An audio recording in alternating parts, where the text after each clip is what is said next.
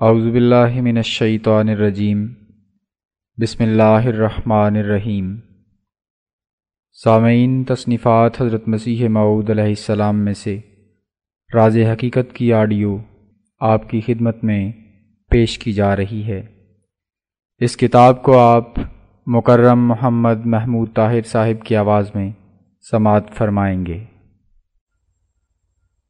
بسم اللہ الرحمن الرحیم۔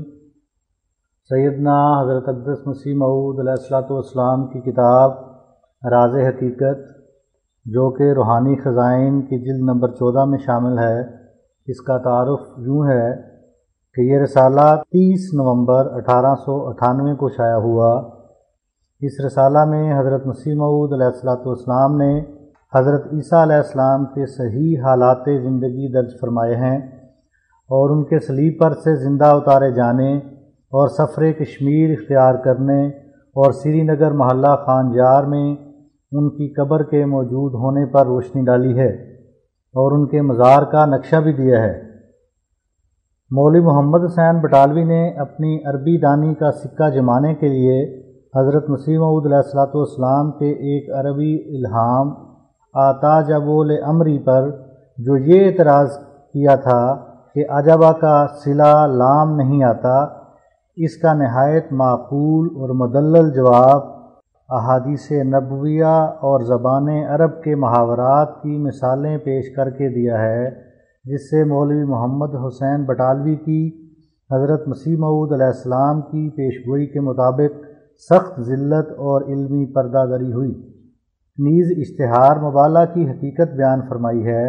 جس کی وجہ سے بٹالوی نے آپ کے خلاف گورنمنٹ کے پاس بہت سی شکایات کر کے اور گمراہ کن اطلاعات پہنچا کر غلط فہمیاں پیدا کرنے کی کوشش کی تھی۔ بسم اللہ الرحمن الرحیم۔ راز حقیقت کے ٹائٹل بار اول پر یہ تحریر ہے: اے خدا، اے چشمہ نور خدا، از کرم ہا چشم این امت کشا، یک نظر کن سوئے این راز نہاں، تارہی اے طالب از وہم و گماں۔ الحمدللہ والمنہ کہ یہ رسالہ، جس کا نام ہے راز حقیقت، حضرت عیسیٰ علیہ السلام کے صحیح اور سچے سوانے ظاہر کرتا ہے، اور ہمارے مباہلہ کے متعلق کئی نصیحتیں کر کے اصل غرض مباہلہ بتلاتا ہے، اور مقام قادیان مطبع ضیاء الاسلام میں با اہتمام حکیم فضل الدین صاحب بھیروی مالک مطبع چھپا ہے، اور بتاریخ 30 نومبر 1898 شائع ہوا۔ کتاب کے آغاز میں ایک اعلان حضور نے دیا ہے، فرمایا: دسمبر میں تعطیلوں کے دنوں میں ہمیشہ جلسہ ہوتا تھا، لیکن اب کے دسمبر میں اور میرے گھر کے لوگ اور اکثر خادمہ عورتیں اور مرد موسمی بیماری سے بیمار ہیں۔ خدمت مہمانوں میں فطور ہوگا، اور بھی کئی اسباب ہیں جن کا لکھنا موجب تطویل ہے، اس لیے اعلان کیا جاتا ہے کہ اب کی دفعہ کوئی جلسہ نہیں ہے۔ ہمارے سب دوست مطلع رہیں۔ والسلام، المولن مرزا غلام احمد۔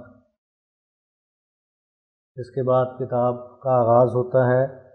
بسم اللہ الرحمن الرحیم، نحمدہ ونصلی علی رسولہ الکریم، ان اللہ مع الذین اتقوا والذین هم محسنون۔ مبادہ دلیاں فرو ما یشاد، کہ از بحر دنیا دہت دیں بباد۔ میں اپنی جماعت کے لیے خصوصاً یہ اشتہار شائع کرتا ہوں کہ وہ اس اشتہار کے نتیجہ کے منتظر رہیں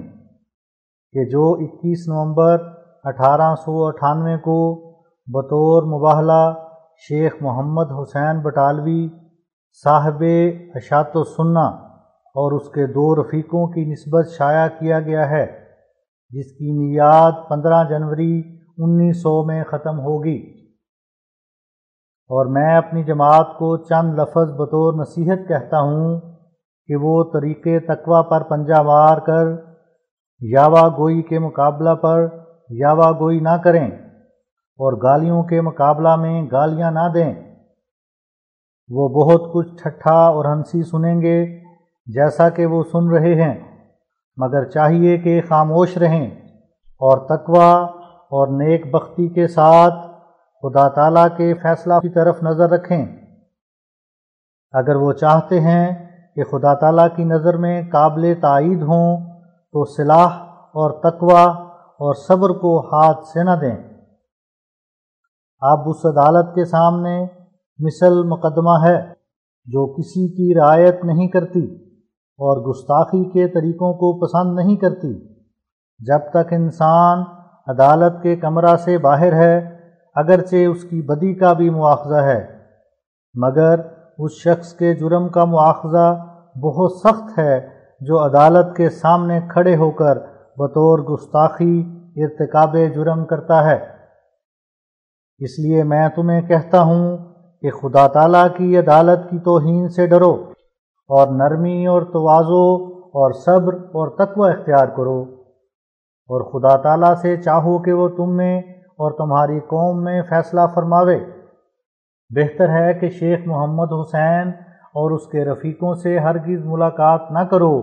کہ بسا اوقات ملاقات موجب جنگ و جدل ہو جاتی ہے،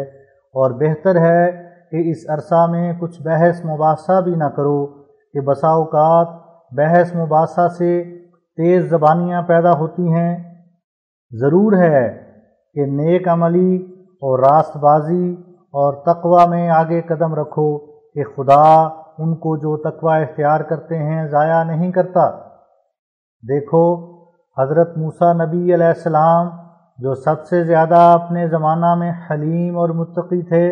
تقوی کی برکت سے فرعون پر کیسے فتح یاب ہوئے۔ فرعون چاہتا تھا کہ ان کو ہلاک کرے، لیکن حضرت موسیٰ علیہ السلام کی آنکھوں کے آگے خدا تعالیٰ نے فرعون کو مع اس کے تمام لشکر کے ہلاک کیا۔ پھر حضرت عیسیٰ علیہ السلام کے وقت میں بدبخت یہودیوں نے یہ چاہا کہ ان کو ہلاک کریں، اور نہ صرف ہلاک بلکہ ان کی پاک روح پر صلیبی موت سے لعنت کا داغ لگاویں، کیونکہ توریت میں لکھا تھا کہ جو شخص لکڑی پر یعنی صلیب پر مارا جائے وہ لعنتی ہے، یعنی اس کا دل پلید اور ناپاک اور خدا کے قرب سے دور جا پڑتا ہے اور راندہ درگاہ الہی اور شیطان کی مانند ہو جاتا ہے۔ اسی لیے لعین شیطان کا نام ہے، اور یہ نہایت بد منصوبہ تھا کہ جو حضرت مسیح علیہ السلام کی نسبت سوچا گیا تھا، تا اس سے وہ نالائق قوم یہ نتیجہ نکالے کہ یہ شخص پاک دل اور سچا نبی اور خدا کا پیارا نہیں ہے، کیونکہ نعوذ باللہ لعنتی ہے جس کا دل پاک نہیں ہے، اور جیسا کہ مفہوم لعنت کا ہے وہ خدا سے بجان و دل بیزار اور خدا اس سے بیزار ہے۔ لیکن خدائے قادر قیوم نے بدنیت یہودیوں کو اس ارادہ سے ناکام اور نامراد رکھا اور اپنے پاک نبی علیہ السلام کو نہ صرف صلیبی موت سے بچایا بلکہ اس کو 120 برس تک زندہ رکھ کر تمام دشمن یہودیوں کو اس کے سامنے ہلاک کیا۔ نیچے حضرت مسیح موعود علیہ السلام حاشیہ میں تحریر فرماتے ہیں، حدیث صحیح سے ثابت ہے کہ حضرت عیسیٰ علیہ السلام کی 120 برس کی عمر ہوئی تھی، لیکن تمام یہود و نصارہ کے اتفاق سے صلیب کا واقعہ اس وقت پیش آیا تھا جبکہ حضرت ممدوح کی عمر صرف 33 برس کی تھی۔ اس دلیل سے ظاہر ہے کہ حضرت عیسیٰ علیہ السلام نے صلیب سے بفضل ہی تعالی نجات پا کر باقی عمر سیاحت میں گزاری تھی۔ احادیث صحیحہ سے یہ ثبوت بھی ملتا ہے کہ حضرت عیسیٰ علیہ السلام نبی سیاح تھے۔ بس اگر وہ صلیب کے واقعہ پر مع جسم آسمان پر چلے گئے تھے تو سیاحت کس زمانہ میں کی؟ حالانکہ اہل لغت بھی مسیح کے لفظ کی ایک وجہ یہ بیان کرتے ہیں کہ یہ لفظ مسح سے نکلا ہے، اور مسح سیاحت کو کہتے ہیں۔ ما سوا اس کے یہ عقیدہ کہ خدا نے یہودیوں سے بچانے کے لیے حضرت عیسیٰ کو دوسرے آسمان پر پہنچا دیا تھا، سراسر لغو خیال معلوم ہوتا ہے، کیونکہ خدا کے اس فعل سے یہودیوں پر کوئی حجت پوری نہیں ہوتی۔ یہودیوں نے نہ تو آسمان پر چڑھتے دیکھا اور نہ آج تک اترتے دیکھا، پھر وہ اس محمل اور بے ثبوت قصے کو کیوں کر مان سکتے ہیں؟ ما سوا اس کے یہ بھی سوچنے کے لائق ہے کہ خدا تعالیٰ نے اپنے رسول کریم حضرت سیدنا محمد صلی اللہ علیہ وسلم کو قریش کے حملہ کے وقت جو یہودیوں کی نسبت زیادہ بہادر اور جنگجو اور کینہ ور تھے، صرف اسی غار کی پناہ میں بچا لیا جو مکہ معظمہ سے 3 میل سے زیادہ نہ تھی۔ تو کیا نعوذ باللہ خدا تعالیٰ کو بزدل یہودیوں کا کچھ ایسا خوف تھا کہ بجز دوسرے آسمان پر پہنچانے کے اس کے دل میں یہودیوں کی دست درازی کا کھٹکا دور نہیں ہو سکتا تھا؟ بلکہ یہ قصہ سراسر افسانہ کے رنگ میں بنایا گیا ہے اور قرآن کریم کے صریح مخالف اور نہایت زبردست دلائل سے جھوٹا ثابت ہوتا ہے۔ ہم بیان کر چکے ہیں کہ صلیبی واقعہ کی اصل حقیقت شناخت کرنے کے لیے مرہم عیسیٰ ایک علمی ذریعہ اور اعلیٰ درجہ کا معیار حق شناسی ہے، اور اس واقعہ سے پورے طور پر مجھے اس لیے واقفیت ہے کہ میں ایک انسان خاندان طبابت میں سے ہوں، اور میرے والد صاحب مرزا غلام مرتضیٰ مرحوم جو اس ضلع کے ایک معزز رئیس تھے، ایک اعلیٰ درجہ کے تجربہ کار طبیب تھے، جنہوں نے قریباً 60 سال اپنی عمر کے اس تجربہ میں بسر کیے تھے، اور جہاں تک ممکن تھا ایک بڑا ذخیرہ طبی کتابوں کا جمع کیا تھا، اور میں نے خود طب کی کتابیں پڑھی ہیں اور ان کتابوں کو ہمیشہ دیکھتا رہا، اس لیے میں اپنی ذاتی واقفیت سے بیان کرتا ہوں کہ 1000 کتاب سے زیادہ ایسی کتاب ہوگی جن میں مرہم عیسیٰ کا ذکر ہے، اور ان میں یہ بھی لکھا ہے کہ یہ مرہم حضرت عیسیٰ کے لیے بنائی گئی تھی۔ ان کتابوں میں سے بعض یہودیوں کی کتابیں ہیں اور بعض عیسائیوں کی اور بعض مجوسیوں کی، سو یہ ایک علمی تحقیقات سے ثبوت ملتا ہے کہ ضرور حضرت عیسیٰ علیہ السلام نے صلیب سے رہائی پائی تھی۔ اگر انجیل والوں نے اس کے برخلاف لکھا ہے تو ان کی گواہی ایک ذرہ اعتبار کے لائق نہیں، کیونکہ اول تو وہ لوگ واقعہ صلیب کے وقت حاضر نہیں تھے اور اپنے آقا سے طرز بے وفائی اختیار کر کے سب کے سب بھاگ گئے تھے، اور دوسرے یہ کہ انجیلوں میں بکثرت اختلاف ہے، یہاں تک کہ برنباس کی انجیل میں حضرت مسیح کے مصلوب ہونے سے انکار کیا گیا ہے، اور تیسرے یہ کہ انہی انجیلوں میں جو بڑی معتبر سمجھی جاتی ہیں لکھا ہے کہ حضرت مسیح علیہ السلام واقعہ صلیب کے بعد اپنے حواریوں کو ملے اور اپنے زخم ان کو دکھلائے۔ بس اس بیان سے معلوم ہوتا ہے کہ اس وقت زخم موجود تھے جن کے لیے مرہم تیار کرنے کی ضرورت تھی، لہذا یقیناً سمجھا جاتا ہے کہ ایسے موقع پر وہ مرہم تیار کی گئی تھی، اور انجیلوں سے ثابت ہوتا ہے کہ حضرت عیسیٰ علیہ السلام 40 روز اسی گرد و نواح میں بطور مخفی رہے، اور جب مرہم کے استعمال سے بکلی شفا پائی تب آپ نے سیاحت اختیار کی۔ افسوس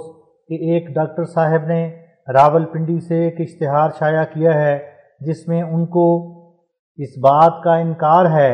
کہ مرہم عیسیٰ کا نسخہ مختلف قوموں کی کتابوں میں پایا جاتا ہے، لیکن معلوم ہوتا ہے کہ ان کو اس واقعہ کے سننے سے کہ حضرت عیسیٰ علیہ السلام مصلوب نہیں ہوئے بلکہ زندہ مگر مجروح ہونے کی حالت میں رہائی پائی، بڑی گھبراہٹ پیدا ہوئی، اور خیال کیا کہ اس سے تمام منصوبہ کفارہ کا باطل ہوتا ہے، لیکن یہ قابل شرم بات ہے کہ ان کتابوں کے وجود سے انکار کیا جائے جن میں یہ نسخہ مرہم عیسیٰ موجود ہے۔ اگر وہ طالب حق ہیں تو ہمارے پاس آ کر ان کتابوں کو دیکھ لیں۔ اور صرف عیسائیوں کے لیے یہی مصیبت نہیں کہ مرہم عیسیٰ کی علمی گواہی ان عقائد کو رد کرتی ہے اور تمام عمارت کفارہ و تثلیث وغیرہ کی یک دفعہ گر جاتی ہے، بلکہ ان دنوں میں اس ثبوت کی تائید میں اور ثبوت بھی نکل آئے ہیں، کیونکہ تحقیقات سے ثابت ہوتا ہے کہ حضرت مسیح علیہ السلام نے صلیبی واقعہ سے نجات پا کر ضرور ہندوستان کا سفر کیا ہے اور نیپال سے ہوتے ہوئے آخر تبت تک پہنچے اور پھر کشمیر میں ایک مدت تک ٹھہرے،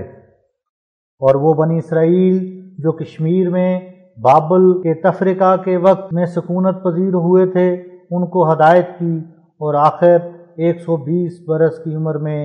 سری نگر میں انتقال فرمایا اور محلہ خان جار میں مدفون ہوئے، اور عوام کی غلط بیانی سے یوز آصف نبی کے نام سے مشہور ہو گئے۔ یہاں یوز آصف کے تحت حضور نے نوٹ لکھا ہے، ایک نادان مسلمان نے اپنے دل سے ہی یہ بات پیش کی ہے کہ شاید یوز آصف سے زوجہ آصف مراد ہو جو سلیمان کا وزیر تھا، مگر اس جاہل کو یہ خیال نہیں آیا کہ زوجہ آصف نبی نہیں تھی اور اس کو شہزادہ نہیں کہہ سکتے۔ یہ بھی نہیں سوچا کہ یہ دونوں مذکر نام ہیں، مؤنث کے لیے اگر وہ یہ صفات بھی رکھتی ہو نبیہ اور شہزادی کہا جائے گا، نہ نبی اور شہزادہ۔ اس سادہ لوح نے یہ بھی خیال نہیں کیا کہ 1900 کی مدت حضرت عیسیٰ کے زمانہ سے ہی مطابق آتی ہے۔ سلیمان تو حضرت عیسیٰ سے کئی سو برس پہلے تھا، ما سوا اس کے اس نبی کی قبر کو جو سری نگر میں واقع ہے بعض یوز آصف کے نام سے پکارتے ہیں، مگر اکثر لوگ یہ کہتے ہیں کہ یہ حضرت عیسیٰ علیہ السلام کی قبر ہے۔ ہمارے مخلص مولوی عبداللہ صاحب کشمیری نے جب سری نگر میں اس مزار کی نسبت تفتیش کرنا شروع کیا تو بعض لوگوں نے یوز آصف کا نام سن کر کہا کہ ہم میں وہ قبر عیسیٰ صاحب کی قبر مشہور ہے۔ چنانچہ کئی لوگوں نے یہی گواہی دی جو اب تک سری نگر میں زندہ موجود ہیں۔ جس کو شک ہو وہ خود کشمیر میں جا کر کئی لاکھ انسان سے دریافت کر لے، اب اس کے بعد انکار بے حیائی ہے۔ نوٹ ختم ہوا۔ اس واقعہ کی تائید وہ انجیل بھی کرتی ہے جو حال میں تبت سے برآمد ہوئی ہے۔ یہ انجیل بڑی کوشش سے لندن سے ملی ہے۔ ہمارے مخلص دوست شیخ رحمت اللہ صاحب تاجر قریباً 3 ماہ تک لندن میں رہے اور اسی انجیل کو تلاش کرتے رہے، آخر ایک جگہ سے میسر آ گئی۔ یہ انجیل بدھ مذہب کی ایک پرانی کتاب کا گویا ایک حصہ ہے۔ بدھ مذہب کی کتابوں سے یہ شہادت ملتی ہے کہ حضرت عیسیٰ علیہ السلام ملک ہند میں آئے اور ایک مدت تک مختلف قوموں کو واعظ کرتے رہے، اور بدھ مذہب کی کتابوں میں جو ان کے ان ملکوں میں آنے کا ذکر لکھا گیا ہے اس کا وہ سبب نہیں جو لامبے بیان کرتے ہیں، یعنی یہ کہ انہوں نے گوتم بدھ کی تعلیم استفادہ کے طور پر پائی تھی۔ ایسا کہنا ایک شرارت ہے، بلکہ اصل حقیقت یہ ہے کہ جب کہ خدا تعالیٰ نے حضرت عیسیٰ علیہ السلام کو واقعہ صلیب سے نجات بخشی تو انہوں نے بعد اس کے اس ملک میں رہنا قرین مصلحت نہ سمجھا، اور جس طرح قریش کے انتہائی درجہ کے ظلم کے وقت، یعنی جب کہ انہوں نے حضرت صلی اللہ علیہ وسلم کے قتل کا ارادہ کیا تھا،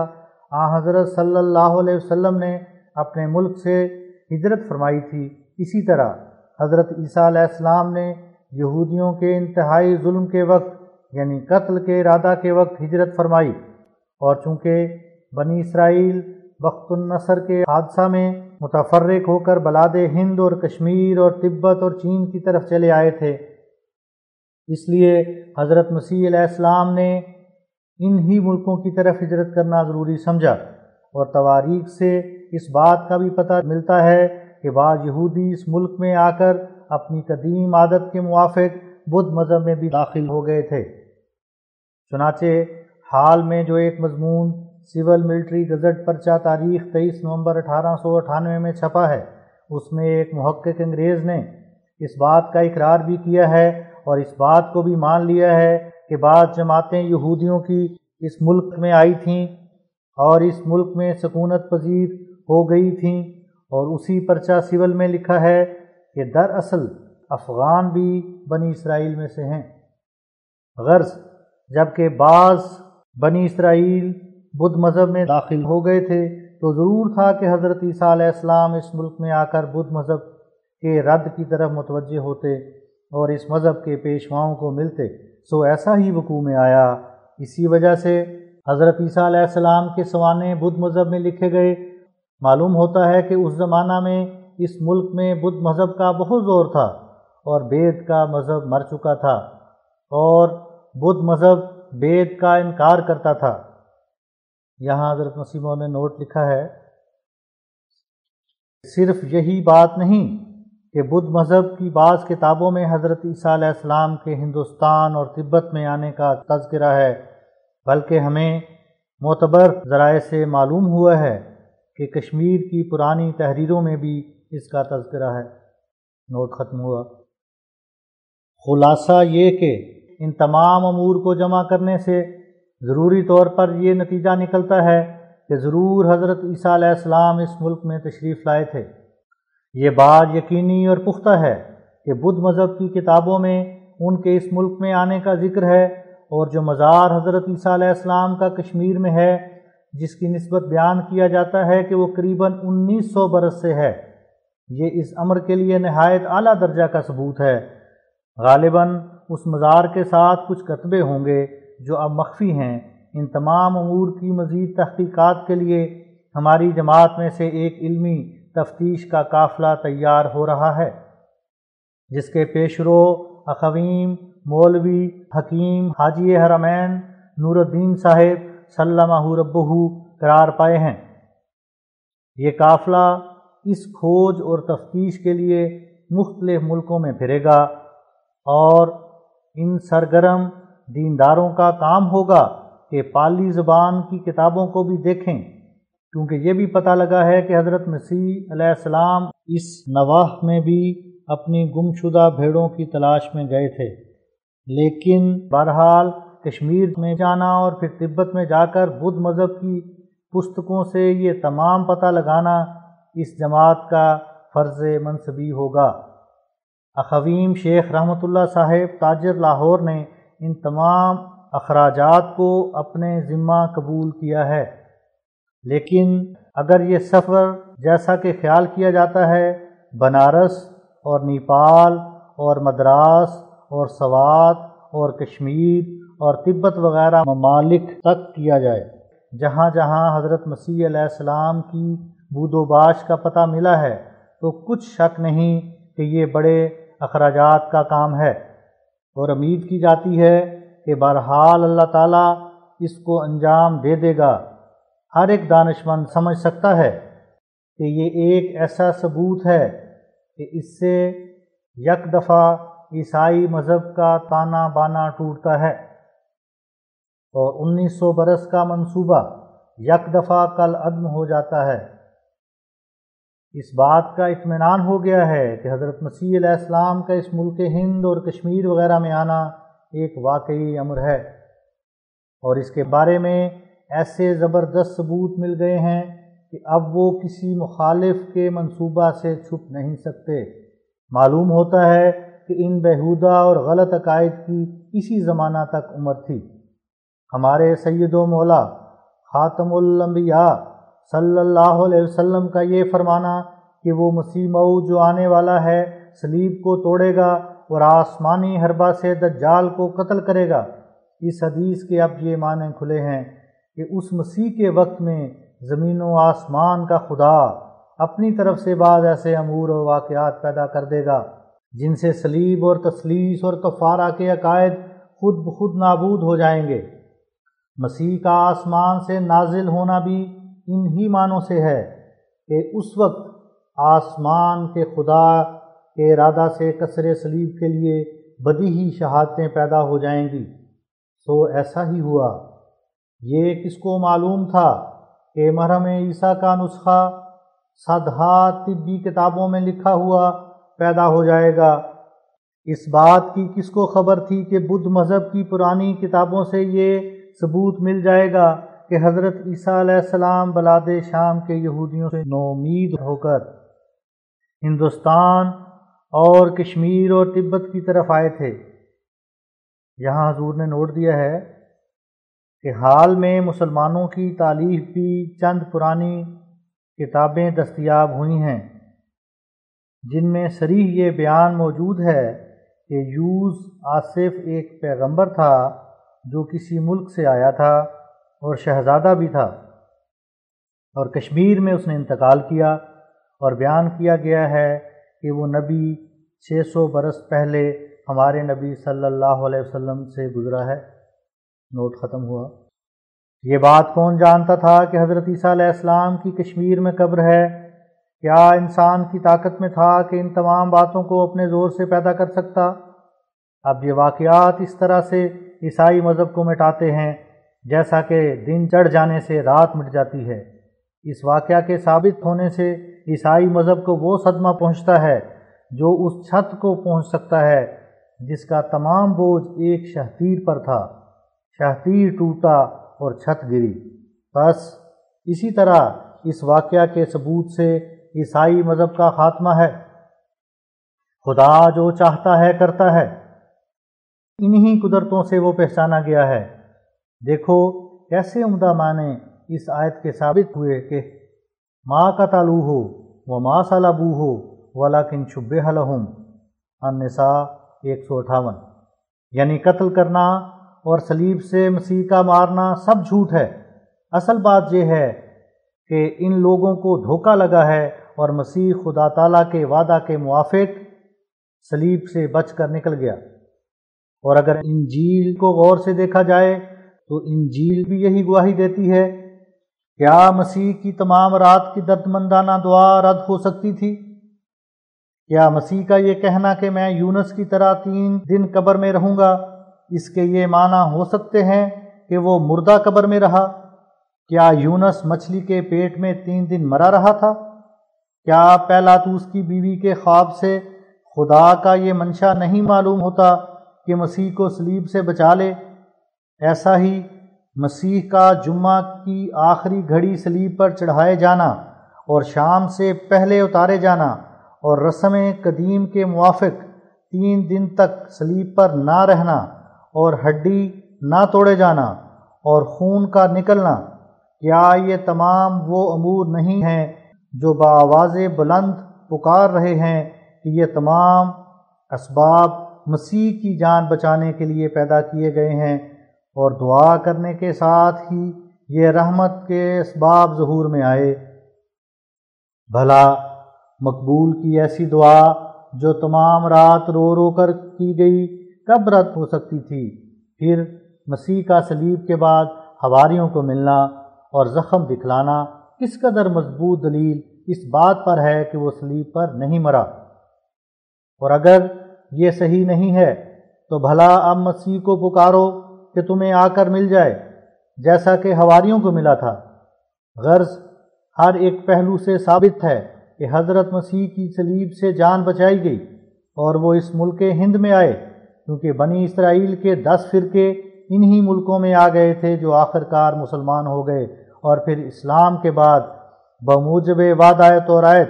کہ ان میں کئی بادشاہ بھی ہوئے۔ اور یہ ایک دلیل صدق نبوت حضرت صلی اللہ علیہ وسلم پر ہے، کیونکہ تورات میں وعدہ تھا کہ بنی اسرائیل نبی موعود کے پیرو ہو کر حکومت اور سلطنت پائیں گے۔ غرض مسیح ابن مریم کو صلیبی موت سے مارنا یہ ایک ایسا اصل ہے کہ اسی پر مذہب کے تمام اصولوں، کفارہ اور تثلیث وغیرہ کی بنیاد رکھی گئی تھی۔ اور یہی وہ خیال ہے کہ جو نصارہ کے 40 کروڑ انسانوں کے دلوں میں سرایت کر گیا ہے، اور اس کے غلط ثابت ہونے سے عیسائی مذہب کا کچھ بھی باقی نہیں رہتا۔ اگر عیسائیوں میں کوئی فرقہ دینی تحقیق کا جوش رکھتا ہے تو ممکن ہے کہ ان ثبوتوں پر اطلاع پانے سے وہ بہت جلد عیسائی مذہب کو الوداع کہیں، اور اگر اس تلاش کی آگ یورپ کے تمام دلوں میں بھڑک اٹھے تو جو گروہ 40 کروڑ انسان کا 1900 برس میں تیار ہوا ہے، ممکن ہے کہ 19 ماہ کے اندر دستے غیب سے ایک پلٹا کھا کر مسلمان ہو جائے، کیونکہ صلیبی اعتقاد کے بعد یہ ثابت ہونا کہ حضرت مسیح صلیب پر نہیں مارے گئے بلکہ دوسرے ملکوں میں پھرتے رہے، یہ ایسا امر ہے کہ یک دفعہ عیسائی قائد کو دلوں سے اڑاتا ہے اور عیسائیت کی دنیا میں انقلاب عظیم ڈالتا ہے۔ اے عزیزو، اب عیسائی مذہب کو چھوڑو کہ خدا نے حقیقت کو دکھا دیا۔ اسلام کی روشنی میں آؤ تا نجات پاؤ، اور خدائے علیم جانتا ہے کہ یہ تمام نصیحت نیک نیتی سے تحقیق کامل کے بعد کی گئی ہے۔ یہاں حاشیہ ختم ہوا۔ اب کتاب کے متن کی طرف لوٹتے ہیں۔ حضرت مسیح موعود علیہ الصلوۃ والسلام اپنی کتاب راز حقیقت کے صفحہ نمبر 2، جو کہ روحانی خزائن جلد نمبر 14 کے صفحہ 154 پر ہے، فرمایا، خدائے قادر و قیوم نے بدنیت یہودیوں کو اس ارادہ سے ناکام اور نامراد رکھا اور اپنے پاک نبی علیہ السلام کو نہ صرف صلیبی موت سے بچایا بلکہ اس کو 120 برس تک زندہ رکھ کر تمام دشمن یہودیوں کو اس کے سامنے ہلاک کیا۔ ہاں، خدا تعالیٰ کی اس قدیم سنت کے موافق کہ کوئی اولوالعزم نبی ایسا نہیں گزرا جس نے قوم کی ایذا کی وجہ سے ہجرت نہ کی ہو۔ حضرت عیسیٰ علیہ السلام نے بھی 3 برس کی تبلیغ کے بعد صلیبی فتنہ سے نجات پا کر ہندوستان کی طرف ہجرت کی، اور یہودیوں کی دوسری قوموں کو جو بابل کے تفرقہ کے زمانہ سے ہندوستان اور کشمیر اور تبت میں آئے ہوئے تھے، خدا تعالیٰ کا پیغام پہنچا کر آخرکار خاک کشمیر جنت نظیر میں انتقال فرمایا، اور سری نگر خان یار کے محلہ میں باعزاز تمام دفن کیے گئے۔ آپ کی قبر بہت مشہور ہے، یوزارو و یتبرک بہ۔ ایسا ہی خدا تعالیٰ نے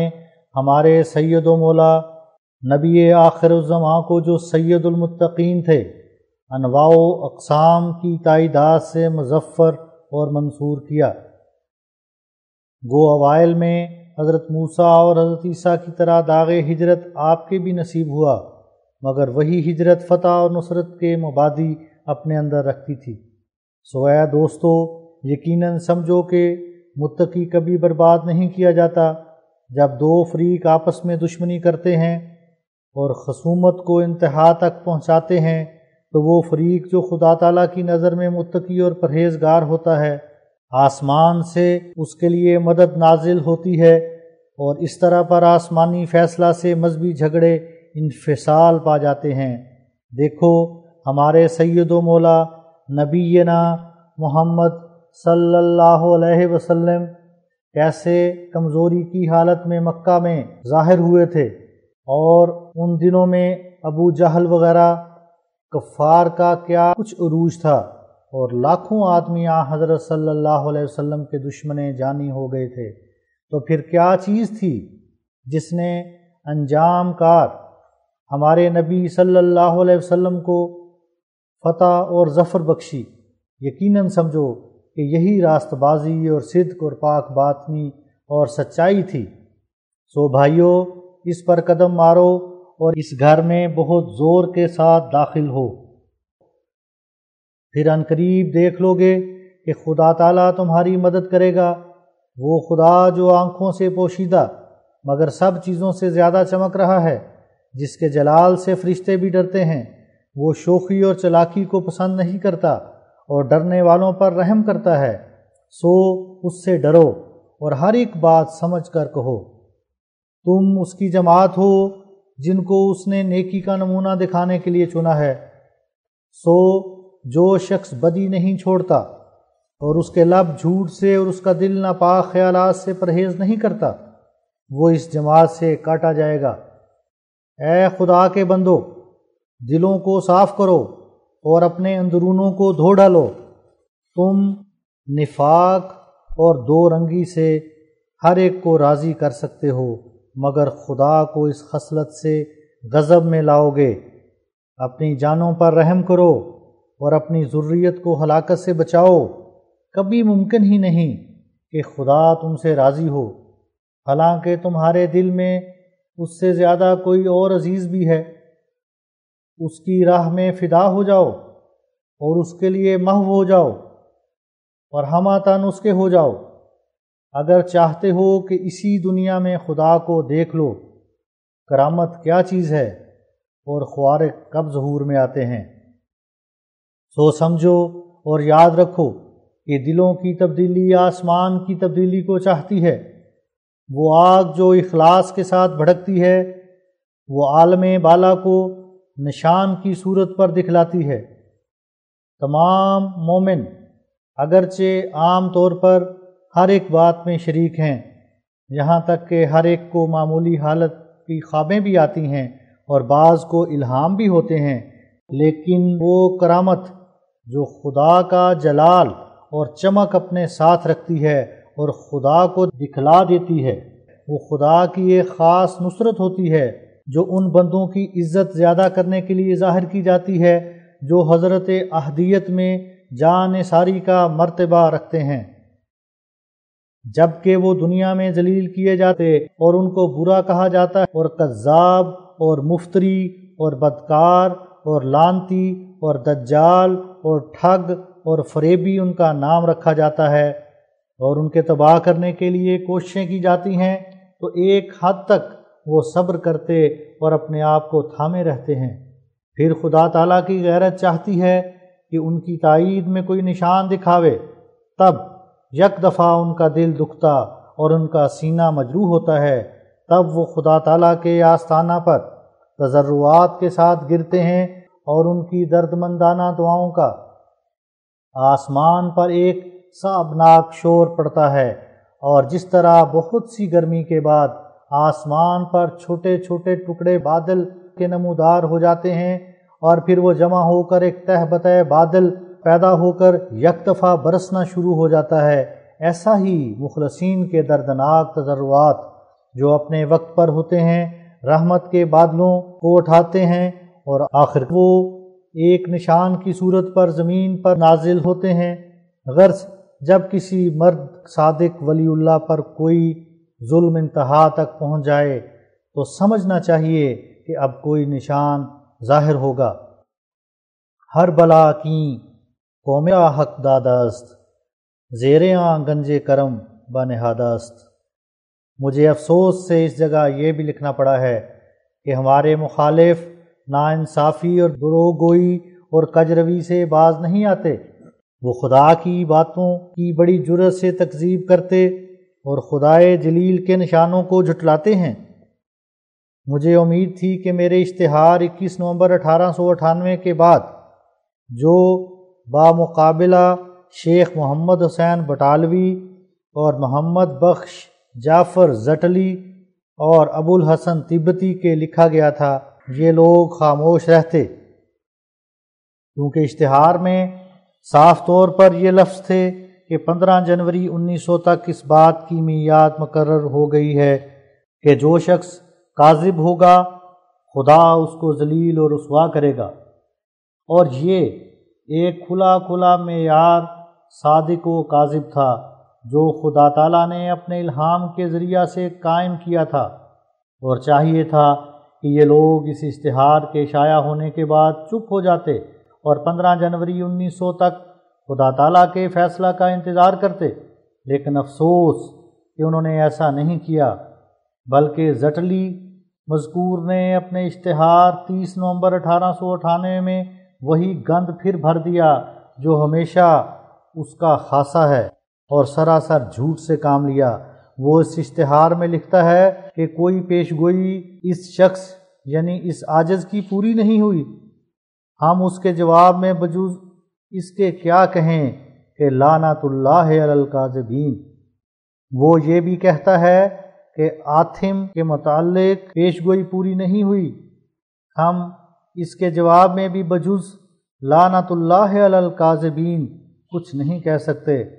اصل تو یہ ہے کہ جب انسان کا دل بخل اور عناد سے سیاہ ہو جاتا ہے تو وہ دیکھتے ہوئے نہیں دیکھتا اور سنتے ہوئے نہیں سنتا، اس کے دل پر خدا کی مہر لگ جاتی ہے، اس کے کانوں پر پردے پڑ جاتے ہیں۔ یہ بات اب تک کس پر پوشیدہ ہے کہ آتھم کی نسبت پیش گوئی شرطی تھی اور خدا کے الہام نے ظاہر کیا تھا کہ وہ رجوع الی الحق کی حالت میں میعاد کے اندر مرنے سے بچ جائے گا، اور پھر آتھم نے اپنے افعال سے، اپنے اقوال سے، اپنی سراسیمگی سے، اپنے خوف سے، اپنے قسم نہ کھانے سے، اپنے نالش نہ کرنے سے ثابت کر دیا کہ ایام پیش گوئی میں اس کا دل عیسائی مذہب پر قائم نہ رہا اور اسلام کی عظمت اس کے دل میں بیٹھ گئی،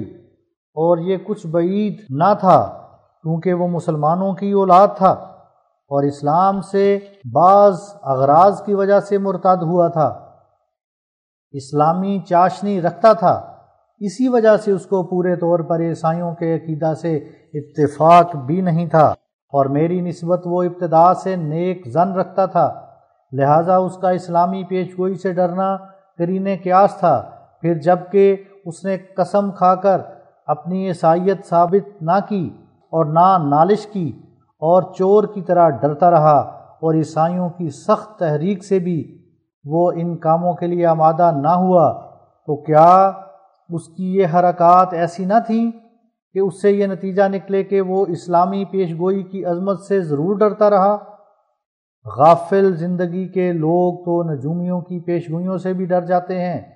چہ جائے کہ ایسی پیش گوئی جو بڑی شد و مد سے کی گئی تھی، جس کے سننے سے اسی وقت اس کا رنگ زرد ہو گیا تھا، جس کے ساتھ در صورت نہ پورے ہونے کے میں نے اپنے سزا یاب ہونے کا وعدہ کیا تھا، بس اس کا روب ایسے دلوں پر جو دینی سچائی سے بے بہرہ ہیں کیوں کر نہ ہوتا۔ پھر جب کہ یہ بات صرف قیاسی نہ رہی بلکہ خود آتھم نے اپنے خوف اور سراسیمگی اور دہشت زدہ ہونے کی حالت سے، جس کو صدہا لوگوں نے دیکھا، اپنی اندرونی بے قراری اور اعتقادی حالت کے تغیر کو ظاہر کر دیا، اور پھر بعد میں یاد قسم نہ کھانے اور نالش نہ کرنے سے اس تغیر کی حالت کو اور بھی یقین تک پہنچایا، اور پھر الہام الہی کے موافق ہمارے آخری اشتہار سے 6 ماہ کے اندر مر بھی گیا۔ تو کیا یہ تمام واقعات ایک منصف اور خدا ترس کے دل کو اس یقین سے نہیں بھرتے کہ وہ پیش گوئی کی میعاد کے اندر الہامی شرط سے فائدہ اٹھا کر زندہ رہا، اور پھر الہام الہی کی خبر کے موافق اخفائے شہادت کی وجہ سے مر گیا؟ اب دیکھو، تلاش کرو کہ آتھم کہاں ہے، کیا وہ زندہ ہے؟ کیا یہ سچ نہیں کہ وہ کئی برس سے مر چکا، مگر جس شخص کے ساتھ اس نے ڈاکٹر کلارک کی کوٹھی پر بمقام امرتسر مقابلہ کیا تھا، وہ تو اب تک زندہ موجود ہے جو اب یہ مضمون لکھ رہا ہے۔ اے حیا و شرم سے دور رہنے والو، ذرا اس بات کو تو سوچو کہ وہ شہادت کے اخفاء کے بعد کیوں جلد مر گیا۔ میں نے تو اس کی زندگی میں یہ بھی لکھ دیا تھا کہ اگر میں کاذب ہوں تو میں پہلے مروں گا، ورنہ میں آتھم کی موت کو دیکھوں گا۔ سو اگر شرم ہے تو آتھم کو ڈھونڈ کر لاؤ کہ کہاں ہے۔ وہ میری عمر کے قریب قریب تھا اور عرصہ 30 برس سے مجھ سے واقفیت رکھتا تھا۔ اگر خدا چاہتا تو وہ 30 برس تک اور زندہ رہ سکتا تھا۔ بس یہ کیا باعث ہوا کہ وہ انہی دنوں میں جب کہ اس نے عیسائیوں کی دل جوئی کے لیے الہامی پیش گوئی کی سچائی اور اپنے دلی رجوع کو چھپایا، خدا کے الہام کے موافق فوت ہو گیا۔ خدا ان دلوں پر لعنت کرتا ہے جو سچائی کو پا کر پھر اس کا انکار کرتے ہیں، اور چونکہ یہ انکار جو اکثر عیسائیوں اور بعض شریر مسلمانوں نے کیا، خدا تعالیٰ کی نظر میں ظلم صریح تھا، اس لیے اس نے ایک دوسری عظیم الشان پیش گوئی کے پورا کرنے سے، یعنی پنڈت لیکھ رام کی موت کی پیش گوئی سے منکروں کو ذلیل و رسوا کر دیا۔ یہ پیش گوئی اس مرتبہ پر فوق العادت تھی کہ اس میں قبل از وقت یعنی 5 برس پہلے بتایا گیا تھا کہ لیکھ رام کس دن اور کس قسم کی موت سے مرے گا، لیکن افسوس کہ بخیل لوگوں نے، جن کو مرنا یاد نہیں، اس پیش گوئی کو بھی قبول نہ کیا، اور خدا نے بہت سے نشان ظاہر کیے مگر یہ سب سے انکار کرتے ہیں۔ اب یہ اشتہار 21 نومبر 1898 آخری فیصلہ ہے۔ چاہیے کہ ہر ایک طالب صادق صبر سے انتظار کرے۔ خدا جھوٹوں، کذابوں، دجالوں کی مدد نہیں کرتا۔ قرآن شریف میں صاف لکھا ہے کہ خدا تعالیٰ کا یہ عہد ہے کہ وہ مومنوں اور رسولوں کو غالب کرتا ہے۔ اب یہ معاملہ آسمان پر ہے، زمین پر چلانے سے کچھ نہیں ہوتا۔ دونوں فریق اس کے سامنے ہیں، اور ان قریب ظاہر ہوگا کہ اس کی مدد اور نصرت کس طرف آتی ہے۔ وآخر دعوانا ان الحمد للہ رب العالمین والسلام علی من اتبع الہدی۔ المشتہر خاکسار مرزا غلام احمد از قادیان 30 نومبر 1898۔ خط مولوی عبداللہ صاحب باشندہ کشمیر۔ فائدہ عام کے لیے ماہ نقشہ مزار حضرت عیسیٰ علیہ السلام اس اشتہار میں شائع کیا جاتا ہے۔ از جانب خاکسار عبداللہ بخدمت حضور مسیح موعود، السلام علیکم ورحمۃ اللہ وبرکاتہ۔ حضرت اقدس اس خاکسار نے حسب الحکم سری نگر میں عین موقع پر یعنی روضہ مزار شریف شہزادہ یوسف آصف نبی علیہ الصلوۃ والسلام پر پہنچ کر جہاں تک ممکن تھا وہ کوشش تحقیقات کی اور معمر اور سن رسیدہ بزرگوں سے بھی دریافت کیا، اور مجاوروں اور گرد و جوار کے لوگوں سے بھی ہر ایک پہلو سے استفسار کرتا رہا۔ جناب من ان دل تحقیقات مجھے معلوم ہوا ہے کہ یہ مزار در حقیقت جناب یوسف آصف علیہ السلام نبی اللہ کی ہے، اور مسلمانوں کے محلہ میں یہ مزار واقع ہے۔ کسی ہندو کی وہاں سکونت نہیں، اور نہ اس جگہ ہندوؤں کا کوئی مدفن ہے، اور معتبر لوگوں کی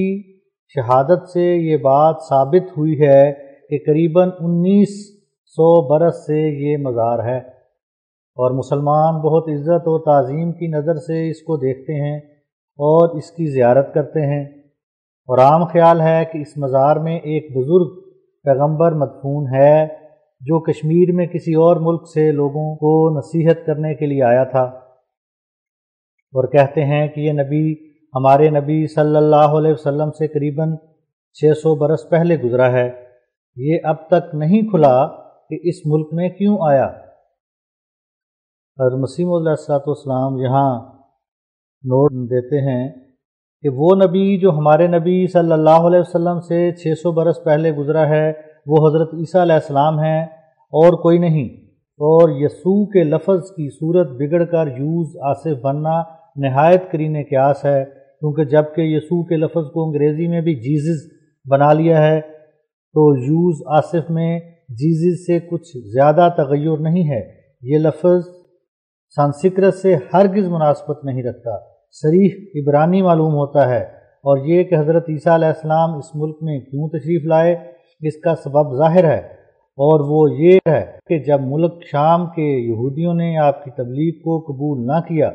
اور آپ کو صلیب پر قتل کرنا چاہا تو خدا تعالیٰ نے اپنے وعدے کے موافق اور نیز دعا کو قبول کر کے حضرت مسیح کو صلیب سے نجات دے دی، اور جیسا کہ انجیل میں لکھا ہے حضرت مسیح کے دل میں تھا کہ ان یہودیوں کو بھی خدا تعالیٰ کا پیغام پہنچاویں کہ جو بخت النصر کی غارت گری کے زمانہ میں ہندوستان کے ملکوں میں آ گئے تھے، سو اسی غرض کی تکمیل کے لیے وہ اس ملک میں تشریف لائے۔ ڈاکٹر برنیر صاحب فرانسیسی اپنے سفر نامہ میں لکھتے ہیں کہ کئی انگریز محققوں نے اس رائے کو بڑے زور کے ساتھ ظاہر کیا ہے کہ کشمیر کے مسلمان باشندے دراصل اسرائیلی ہیں جو تفرقہ کے وقتوں میں اس ملک میں آئے تھے، اور ان کے کتابی چہرے اور لمبے کرتے اور بعض رسوم اس بات کے گواہ ہیں۔ بس نہایت قرینہ قیاس ہے کہ حضرت عیسیٰ علیہ السلام شام کے یہودیوں سے نومید ہو کر اس ملک میں تبلیغ قوم کے لیے آئے ہوں گے۔ حال میں جو روسی سیاح نے ایک انجیل لکھی ہے جس کو لندن سے میں نے منگوایا ہے، وہ بھی اس رائے میں ہم سے متفق ہے کہ ضرور حضرت عیسیٰ علیہ السلام اس ملک میں آئے تھے، اور جو بعض مصنفوں نے واقعات یوز آصف نبی کے لکھے ہیں جن کے یورپ کے ملکوں میں بھی ترجمے پھیل گئے ہیں، ان کو پادری لوگ بھی پڑھ کر سخت حیران ہیں، کیونکہ وہ تعلیم انجیل کی اخلاقی تعلیم سے بہت ملتی ہیں، بلکہ اکثر عبارتوں میں توارد معلوم ہوتا ہے، اور ایسا ہی تبتی انجیل کا انجیل کی اخلاقی تعلیم سے بہت توارد ہے۔ بس یہ ثبوت ایسے نہیں ہیں کہ کوئی شخص معاندانہ تحکم سے یک دفعہ ان کو رد کر سکے، بلکہ ان میں سچائی کی روشنی نہایت صاف پائی جاتی ہے، اور اس قدر قرائن ہیں کہ یکجائی طور پر ان کو دیکھنا اس نتیجہ تک پہنچاتا ہے کہ یہ بے بنیاد قصہ نہیں ہے۔ یوز آصف کا نام عبرانی سے مشابہ ہونا اور یوز آصف کا نام نبی مشہور ہونا، جو ایسا لفظ ہے کہ صرف اسرائیلی اور اسلامی انبیاء پر بولا گیا ہے، اور پھر اس نبی کے ساتھ شہزادہ کا لفظ ہونا، اور پھر اس نبی کی صفات حضرت مسیح علیہ السلام سے بالکل مطابق ہونا، اور اس کی تعلیم انجیل کی اخلاقی تعلیم سے بالکل ہم رنگ ہونا، اور پھر مسلمانوں کے محلہ میں اس کا مدفون ہونا، اور پھر 1900 سال تک اس کے مزار کی مدت بیان کیے جانا، اور پھر اس زمانہ میں ایک انگریز کے ذریعہ سے تبتی انجیل برآمد ہونا، اور اس انجیل سے صریح طور پر حضرت عیسیٰ علیہ السلام کا اس ملک میں آنا ثابت ہونا، یہ تمام ایسے امور ہیں کہ ان کو یکجائی طور پر دیکھنے سے ضرور یہ نتیجہ نکلتا ہے کہ بلا شبہ حضرت عیسیٰ علیہ السلام اس ملک میں آئے تھے اور اسی جگہ فوت ہوئے، اور اس کے سوا اور بھی بہت سے دلائل ہیں کہ ہم انشاءاللہ ایک مستقل رسالہ میں لکھیں گے۔ حضور علیہ السلام کا نوٹ یہاں ختم ہوا۔ مولوی عبداللہ صاحب اپنے خط میں تحریر کرتے ہیں، یہ اب تک نہیں کھلا کہ اس ملک میں کیوں آیا، مگر یہ واقعات بہرحال ثابت ہو چکے ہیں اور تواتر شہادت سے کمال درجہ کے یقین تک پہنچ چکے ہیں کہ یہ بزرگ جن کا نام کشمیر کے مسلمانوں نے یوز آصف رکھ لیا ہے، یہ نبی ہیں اور نیز شہزادہ ہیں۔ اس ملک میں کوئی ہندوؤں کا لقب ان کا مشہور نہیں ہے، جیسے راجہ یا اوتار یا رکھی و منی و سدھا وغیرہ، بلکہ بالاتفاق سب نبی کہتے ہیں، اور نبی کا لفظ اہل اسلام اور اسرائیلیوں میں ایک مشترک لفظ ہے، اور جب کہ اسلام میں کوئی نبی ہمارے نبی صلی اللہ علیہ وسلم کے بعد نہیں آیا اور نہ آ سکتا تھا، اس لیے کشمیر کے عام مسلمان بالاتفاق یہی کہتے ہیں کہ یہ نبی اسلام کے پہلے کا ہے۔ ہاں، اس نتیجہ تک وہ اب تک نہیں پہنچے کہ جب کہ نبی کا لفظ صرف دو ہی قوموں کے نبیوں میں مشترک تھا، یعنی مسلمانوں اور بنی اسرائیل کے نبیوں میں، اور اسلام میں تو وہاں حضرت صلی اللہ علیہ وسلم کے بعد کوئی نبی نہیں سکتا، تو بالضرور یہی متعین ہوا کہ وہ اسرائیلی نبی ہے، کیونکہ کسی تیسری زبان نے کبھی اس لفظ کا استعمال نہیں کیا۔ بلا شبہ اس اشتراک کا صرف دو زبانوں اور دو قوموں میں تخصیص ہونا لازمی ہے۔ یہاں حضور علیہ السلام نوٹ دیتے ہوئے فرماتے ہیں، نبی کا لفظ صرف دو زبانوں سے مخصوص ہے اور دنیا کی کسی اور زبان میں یہ لفظ مستعمل نہیں ہوا، یعنی ایک تو عبرانی میں یہ لفظ نبی آتا ہے اور دوسری عربی میں، اس کے سوا تمام دنیا کی اور زبانیں اس لفظ سے کچھ تعلق نہیں رکھتیں، لہذا یہ لفظ جو یوز آصف پر بولا گیا کتبہ کی طرح گواہی دیتا ہے کہ یہ شخص یا اسرائیلی نبی ہے یا اسلامی نبی، مگر ختم نبوت کے بعد اسلام میں کوئی اور نبی نہیں آ سکتا، لہذا متعین ہوا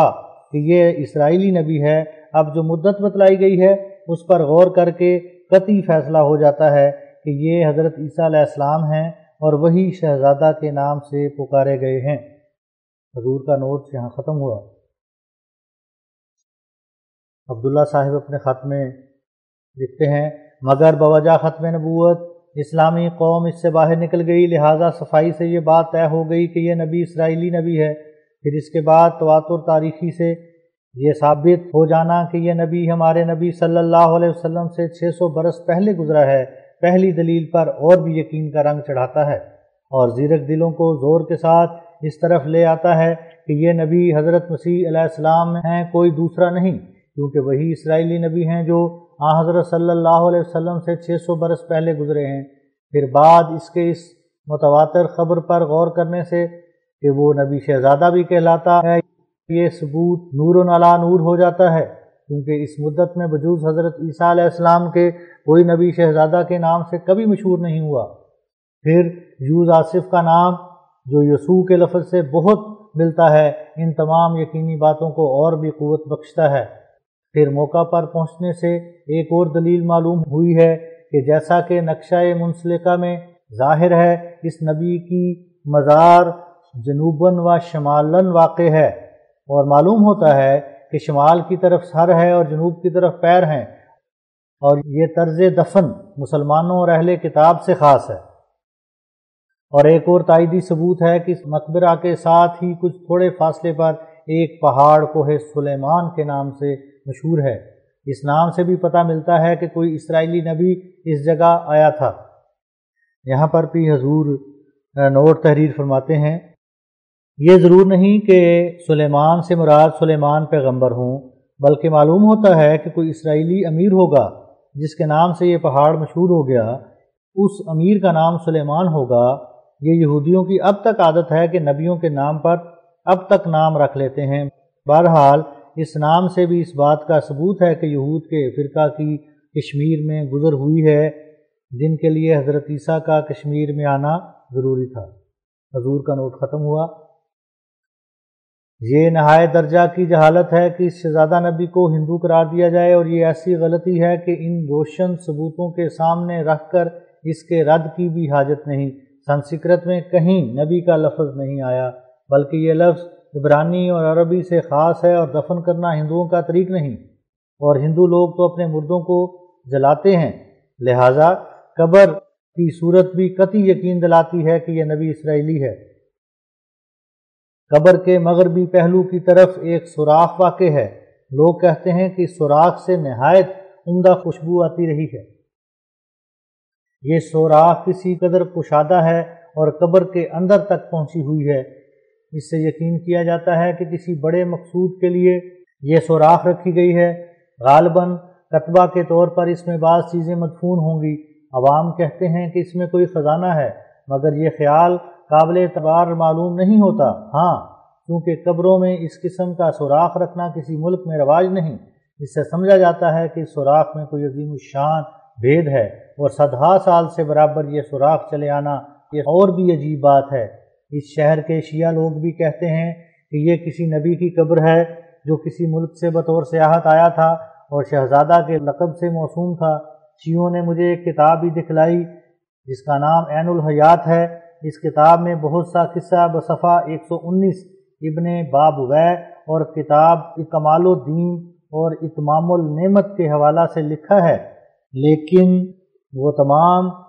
بیہودہ اور لغو قصے ہیں۔ صرف اس کتاب میں اس قدر سچ بات ہے کہ صاحب کتاب قبول کرتا ہے کہ یہ نبی سیاح تھا اور شہزادہ تھا جو کشمیر میں آیا تھا،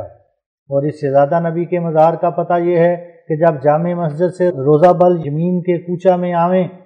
تو یہ مزار شریف آگے ملے گی۔ اس مقبرہ کے بائیں طرف کی دیوار کے پیچھے ایک کوچہ ہے اور داہنی طرف ایک پرانی مسجد ہے۔ معلوم ہوتا ہے کہ تبرک کے طور پر کسی پرانے زمانہ میں اس مزار شریف کے قریب مسجد بنائی گئی ہے، اور اس مسجد کے ساتھ مسلمانوں کے مکانات ہیں، کسی دوسری قوم کا نام و نشان نہیں۔ اور اس نبی اللہ کی قبر کے نزدیک داہنے گوشہ میں ایک پتھر رکھا ہے جس پر انسان کے پاؤں کا نقش ہے۔ کہتے ہیں کہ یہ قدم رسول کا ہے، غالباً اس شہزادہ نبی کا یہ قدم بطور نشان کے باقی ہے۔ دو باتیں اس قبر پر بعض مخفی اسرار کی گویا حقیقت نما ہیں، ایک وہ سوراخ جو قبر کے نزدیک ہے، دوسرا یہ قدم جو پتھر پر کندہ ہے، باقی تمام صورت مزار کی نقشہ منسلکہ میں دکھائی گئی ہے۔ یہاں خط ختم ہوا اور اس کے ساتھ حضرت عیسیٰ علیہ السلام جو یسوع اور جیزس یا یوز آصف کے نام سے بھی مشہور ہیں، یہ ان کا مزار ہے، اور بموجب شہادت کشمیر کے معمر لوگوں کے عرصہ 1900 برس کے قریب سے یہ مزار سری نگر محلہ خانجار میں ہے۔ اس صفحہ پر جو کہ روحانی خزائن جلد نمبر 14 کا 171 صفحہ ہے، اس صفحہ پر وہ نقشہ درج کیا گیا ہے محلہ خانجار کا، جہاں حضرت عیسیٰ علیہ السلام کی قبر ہے، اور یہ نقشہ عبداللہ صاحب کشمیری نے اپنے خط کے ساتھ منسلک کیا ہے۔ خاتمہ کتاب۔ خدا تعالیٰ کے فضل اور کرم سے مخالفوں کو ذلیل کرنے کے لیے اور اس راکم کی سچائی ظاہر کرنے کے لیے یہ بات ثابت ہو گئی ہے کہ جو سری نگر میں محلہ خانجار میں یوز آصف کے نام سے قبر موجود ہے، وہ در حقیقت بلا شک و شبہ حضرت عیسیٰ علیہ السلام کی قبر ہے۔ مریم عیسیٰ جس پر طب کی 1000 کتاب بلکہ اس سے زیادہ گواہی دے رہی ہے، اس بات کا پہلا ثبوت ہے کہ جناب مسیح علیہ السلام نے صلیب سے نجات پائی، وہ ہرگز صلیب پر فوت نہیں ہوئے۔ اس مرہم کی تفصیل میں کھلی کھلی عبارتوں میں طبیبوں نے لکھا ہے کہ یہ مرہم ضربہ سقطہ اور ہر قسم کے زخم کے لیے بنائی جاتی ہے، اور حضرت عیسیٰ علیہ السلام کی چوٹوں کے لیے تیار ہوئی تھی، یعنی ان زخموں کے لیے جو آپ کے ہاتھوں اور پیروں پر تھے۔ اس مرہم کے ثبوت میں میرے پاس بعض وہ طبی کتابیں بھی ہیں جو قریباً 700 برس کی کلمی لکھی ہوئی ہیں۔ یہ طبیب صرف مسلمان نہیں ہیں بلکہ عیسائی، یہودی اور مجوسی بھی ہیں، جن کی کتابیں اب تک موجود ہیں۔ قیصر روم کے کتب خانہ میں بھی رومی زبان میں ایک قرابہ دین تھی، اور واقعہ صلیب سے 200 برس گزرنے سے پہلے ہی اکثر کتابیں دنیا میں شائع ہو چکی تھیں۔ بس بنیاد اس مسئلہ کی کہ حضرت مسیح صلیب پر فوت نہیں ہوئے اول خود انجیلوں سے پیدا ہوئی ہے، جیسا کہ ہم بیان کر چکے ہیں، اور پھر مریم عیسیٰ نے علمی تحقیقات کے رنگ میں اس ثبوت کو دکھلایا۔ پھر بعد اس کے کہ وہ انجیل جو حال میں تبت سے دستیاب ہوئی، اس نے صاف گواہی دی کہ حضرت عیسیٰ ضرور ہندوستان کے ملک میں آئے ہیں۔ اس کے بعد اور بہت سی کتابوں سے اس واقعہ کا پتہ لگا، اور تاریخ کشمیر اعظمی جو قریباً 200 برس کی تصنیف ہے، اس کے صفحہ 82 میں لکھا ہے کہ سید نصیر الدین کے مزار کے پاس جو دوسری قبر ہے، عام خیال ہے کہ یہ ایک پیغمبر کی قبر ہے۔ اور پھر یہی مورخ اسی صفحہ میں لکھتا ہے کہ ایک شہزادہ کشمیر میں کسی اور ملک سے آیا تھا، اور زہد اور تقوی اور ریاضت اور عبادت میں وہ کامل درجہ پر تھا، وہی خدا کی طرف سے نبی ہوا اور کشمیر میں آ کر کشمیریوں کی دعوت میں مشغول ہوا، جس کا نام یوز آصف ہے۔ اور اکثر صاحب کشف خصوصاً ملا عنایت اللہ جو راکم کا مرشد ہے، فرما گئے ہیں کہ اس قبر سے برکات نبوت ظاہر ہو رہے ہیں۔ یہ عبارت تاریخ اعظمی کی فارسی میں ہے جس کا ترجمہ کیا گیا ہے، اور Mohammedan Anglo Oriental College magazine ستمبر 1896 اور اکتوبر 1896 میں بتقریب ریویو کتاب شہزادہ یوز آصف جو مرزا صفدر علی صاحب سرجن فوج سرکار نظام نے لکھی ہے، تحریر کیا ہے کہ یوز آصف کے مشہور قصہ میں جو ایشیا اور یورپ میں شورۂ آفاق ہو چکا ہے، پادریوں نے کچھ رنگ آمیزی کر دی ہے، یعنی یوز آصف کے زمانے میں جو حضرت مسیح کی تعلیم اور اخلاق سے بہت مشابہ ہے۔ شاید یہ تحریریں پادریوں نے اپنی طرف سے زیادہ کر دی ہیں، لیکن یہ خیال سراسر سادہ لوہی کی بنا پر ہے، بلکہ پادریوں کو اس وقت یوز آصف کے زمانے ملے ہیں جبکہ اس سے پہلے تمام ہندوستان اور کشمیر میں مشہور ہو چکے تھے، اور اس ملک کی پرانی کتابوں میں ان کا ذکر ہے، اور اب تک وہ کتابیں موجود ہیں۔ پھر پادریوں کو تحریف کے لیے کیا گنجائش تھی؟ ہاں، پادریوں کا یہ خیال کہ شاید حضرت مسیح کے حواری اس ملک میں آئے ہوں گے اور یہ تحریریں یوز آصف کے زمانے میں ان کی ہیں، یہ سراسر غلط خیال ہے، بلکہ ہم ثابت کر چکے ہیں کہ یوز آصف حضرت یسوع کا نام ہے، جس میں زبان کے پھیر کی وجہ سے کسی قدر تغیر ہو گیا ہے۔ اب بھی بعض کشمیری بجائے یوز آصف کے عیسیٰ صاحب ہی کہتے ہیں، جیسا کہ لکھا گیا، والسلام علی من اتبع الہدی۔ خاتمہ کتاب کے بعد حاشیہ متعلقہ صفحہ اول اشتہار مورخہ 30 نومبر 1898 درج ہے۔ اس میں حضور بیان فرماتے ہیں، اس کا عنوان ہے فوری ذلت۔ ذلت صادق مجو اے بے تمیز، زیں رہے ہرگز نہ خواہی شد عزیز۔ شیخ محمد حسین صاحب بٹالوی بار بار یہی کہتے رہے کہ ہم صادق اور کاذب کے پرکھنے کے لیے مباہلہ چاہتے ہیں، اور مذہب اسلام میں مباہلہ مسنون بھی ہے، لیکن ساتھ اس کے یہ بھی درخواست ہے کہ اگر ہم کاذب ٹھہریں تو فوری عذاب ہم پر نازل ہو۔ اس کے جواب میں نے اشتہار 21 نومبر 1898 میں مفصل لکھ دیا ہے کہ مباہلہ میں فوراً عذاب نازل ہونا بالکل خلاف سنت ہے۔ احادیث میں اب تک لما حال الحول کا لفظ موجود ہے، جس میں پیغمبر خدا صلی اللہ علیہ وسلم فرماتے ہیں کہ نجران کے نصارہ نے ڈر کر مباہلہ کو ترک کیا، اور اگر وہ مجھ سے مباہلہ کرتے تو ابھی 1 سال گزرنے نہ پاتا کہ وہ ہلاک کیے جاتے۔ سو اس حدیث سے مباہلہ کے لیے 1 سال تک کی شرط جناب رسول اللہ صلی اللہ علیہ وسلم کے منہ سے نکلی ہے، اور مسلمانوں کے لیے قیامت تک یہی طریق مسنون ہے کہ حدیث کے لفظ کی رعایت کر کے مباہلہ کی مدت کو 1 سال سے کم نہیں کرنا چاہیے، بلکہ مردان خدا اور عارفان حق جو زمین پر حجت اللہ ہیں، وہ ہمیشہ کے لیے نبی صلی اللہ علیہ وسلم کے وارث ہو کر اس معجزہ کے بھی وارث ہیں کہ اگر کوئی عیسائی جو حضرت عیسیٰ علیہ السلام کو خدا جانتا ہے، یہاں حضور ساتھ نوٹ دیتے ہیں کہ انجیل سے ثابت ہے کہ نشان دکھلانے کی برکت حضرت مسیح کے زمانہ میں عیسائی مذہب میں پائی جاتی تھی، بلکہ نشان دکھلانا سچے عیسائی کی نشانی تھی، لیکن جب سے کہ عیسائیوں نے انسان کو خدا بنایا اور سچے رسول کی تکذیب کی، تب سے یہ تمام برکتیں ان میں سے جاتی رہیں، اور دوسرے مردہ مذہبوں کی طرح یہ مذہب بھی مردہ ہو گیا۔ اسی وجہ سے ہمارے مقابلہ پر کوئی عیسائی آسمانی نشان دکھلانے کے لیے کھڑا نہیں ہو سکتا۔ نوٹ ختم ہوا۔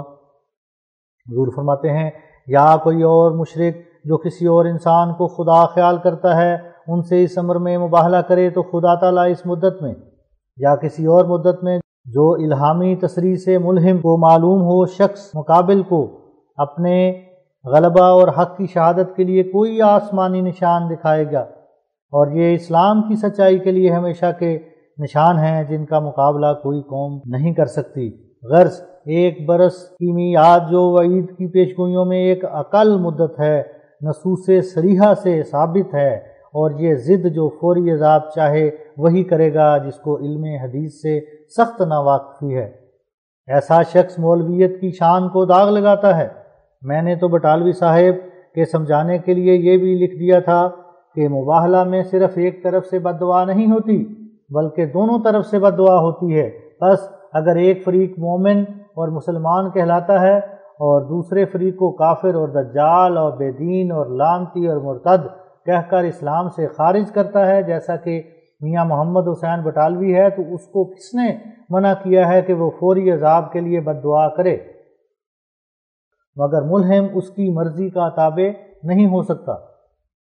ملہم تو خدا تعالیٰ کے الہام کی تابع داری کرے گا، لیکن 21 نومبر 1898 کا ہمارا اشتہار جو مبالہ کے رنگ میں شیخ محمد حسین اور اس کے 2 ہمراز رفیقوں کے مقابل پر نکلا ہے، وہ صرف ایک دعا ہے جس کا صرف مطلب یہ ہے کہ جھوٹے کو خدا تعالیٰ کی طرف سے ذلت پہنچے۔ اس کا یہ مطلب نہیں ہے کہ جھوٹا مارا جائے یا کسی کوٹھے سے گرے،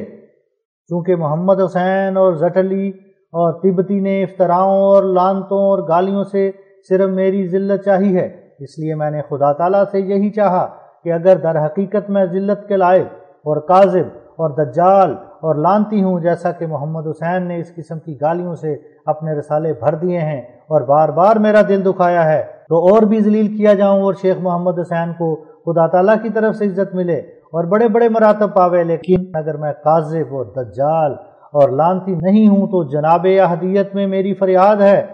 کہ میرے ذلیل کرنے والے محمد حسین اور زٹلی اور تبتی کو خدا تعالیٰ کی طرف سے ذلت پہنچے۔ غرض میں خدا تعالیٰ سے ظالم اور کاذب کی ذلت چاہتا ہوں، ہم دونوں میں سے کوئی ہو اور اس پر آمین کرتا ہوں۔ مجھے یہ الہام ہوا ہے کہ ان دونوں فریق میں سے جو فریق در حقیقت خدا تعالیٰ کی نظر میں ظالم اور کاذب ہے اس کو خدا ذلیل کرے گا، اور یہ واقعہ 15 جنوری 1900 تک پورا ہو جائے گا۔ خدا تعالیٰ بہتر جانتا ہے کہ اس کی نظر میں کون ظالم اور کاذب ہے۔ اگر اس عرصے میں میری ذلت ظاہر ہو گئی تو بلا شبہ میرا کاذب اور ظالم اور دجال ہونا ثابت ہو جائے گا، اور اس طرح پر قوم کا روز کا جھگڑا مٹ جائے گا۔ اور اگر شیخ محمد حسین اور جعفر زٹلی اور تبتی پر آسمان سے کوئی ذلت آئے تو وہ اس بات پر دلیل قاطعہ ہوگی کہ انہوں نے گالیاں دینے اور دجال اور لعنتی اور کذاب کہنے میں میرے پر ظلم کیا ہے۔ لیکن شیخ محمد حسین نے میرے عربی الہام پر اعتراض کر کے جو اشتہار 21 نومبر 1898 میں ہے، یعنی جو فقرہ آتا جب امری ہے، اپنے لیے ذلت کا دروازہ آپ کھولا ہے، گویا اپنے ہاتھوں سے فوری ذلت کی خواہش کو پورا کیا ہے، بلکہ فوری ذلت تو 15 دسمبر 1898 سے پوری ہونی چاہیے تھی، اور انہوں نے اس سے پہلے ہی ایک قابل شرم ذلت اٹھائی ہے جس کو فوری نہیں بلکہ پیش کی ذلت کہنا چاہیے، اور وہ یہ ہے کہ شیخ مذکور نے الہام موصوف کو دیکھ کر ایک موقع میں شیخ غلام مصطفیٰ صاحب کے آگے جو اسی شہر کے باشندے ہیں، میرے اس اشتہار کو دیکھ کر یہ اعتراض کیا کہ الہام مندرجہ اشتہار میں جو یہ فقرہ ہے کہ آتاجب امری، اس میں نحوی غلطی ہے، اور خدا کا کلام غلط نہیں ہو سکتا بلکہ آتاجب من امری چاہیے۔ یہ وہ اعتراض ہے جس سے بلا توقف شیخ کو ذلت نصیب ہوئی، کیونکہ عرب کے نامی شاعروں بلکہ جاہلیت کے جلیل الشان شعراء کے کلام سے ہم نے ثابت کر دیا ہے کہ عجبہ کا صلہ لام بھی ہوا کرتا ہے۔ اب بدیہی طور پر ظاہر ہے کہ شیخ صاحب موصوف نے یہ غلط اعتراض کر کے جو ان کے کمال درجہ کی بے خبری اور جہالت پر دلالت کرتا ہے، اہل علم کے سامنے اپنی نہایت درجہ کی پردہ دری اپنے ہاتھوں سے کرائی ہے، اور ہر ایک دشمن اور دوست پر ثابت کر دیا ہے کہ وہ صرف نام کے مولوی اور علوم عربیہ سے بے بہرہ ہیں، اور ایسے شخص کے لیے جو مولوی کہلاتا ہے اس سے بڑھ کر اور کوئی ذلت نہیں، جو وہ در حقیقت مولویت کی صفات سے بے نصیب ہے۔ افسوس اس شخص کو اب تک خبر نہیں کہ اس فعل کا صلہ یعنی عجبہ کا کبھی من کے لفظ سے آتا ہے اور کبھی لام سے۔ ایک بچہ جس نے ہدایات النحو تک پڑھا ہو وہ بھی جانتا ہے کہ نحویوں نے لام کا صلہ بھی بیان کیا ہے جیسا کہ من کا بیان کیا ہے۔ چنانچہ اس صلہ کی شہادت میں جو شعر پیش کیے گئے ہیں ان میں سے ایک یہ بھی ہے: عجبت لمولود لیس لہ اب ومن ذی ولد لیس لہ ابوان۔ شاعر نے اس شعر میں دونوں صلوں کا ذکر کر دیا ہے، لام کا بھی اور من کا بھی، اور دیوان حماسہ کے صفحہ 19 اور 390 و 411 و 475 و 511 میں جو سرکاری کالجوں میں داخل ہے، جس کی فصاحت، بلاغت مسلم اور مقبول ہے، جعفر بن علبہ اور دوسرے شاعروں کے 5 شعر لکھے گئے ہیں جن میں ان عرب کے نامی شاعروں نے عجبہ کا صلہ لام رکھا ہے۔ وہ یہ ہیں: نمبر 1،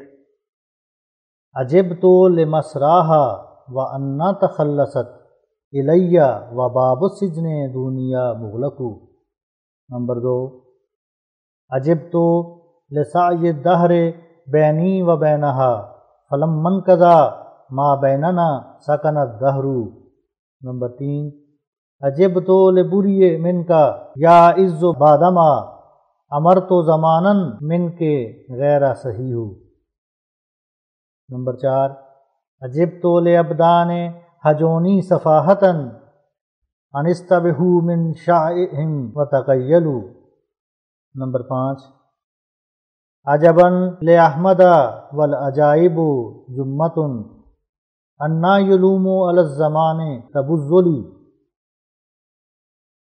اور اس سے بڑھ کر یہ کہ جو حدیث مشکات کتاب الایمان صفحہ 3 میں اسلام کے معنی کے بارے میں حضرت صلی اللہ علیہ وسلم سے مروی ہے، جس کو متفق علیہ بیان کیا گیا ہے، اس میں بھی عجبہ کے لفظ کا صلہ لام کے ساتھ آیا ہے،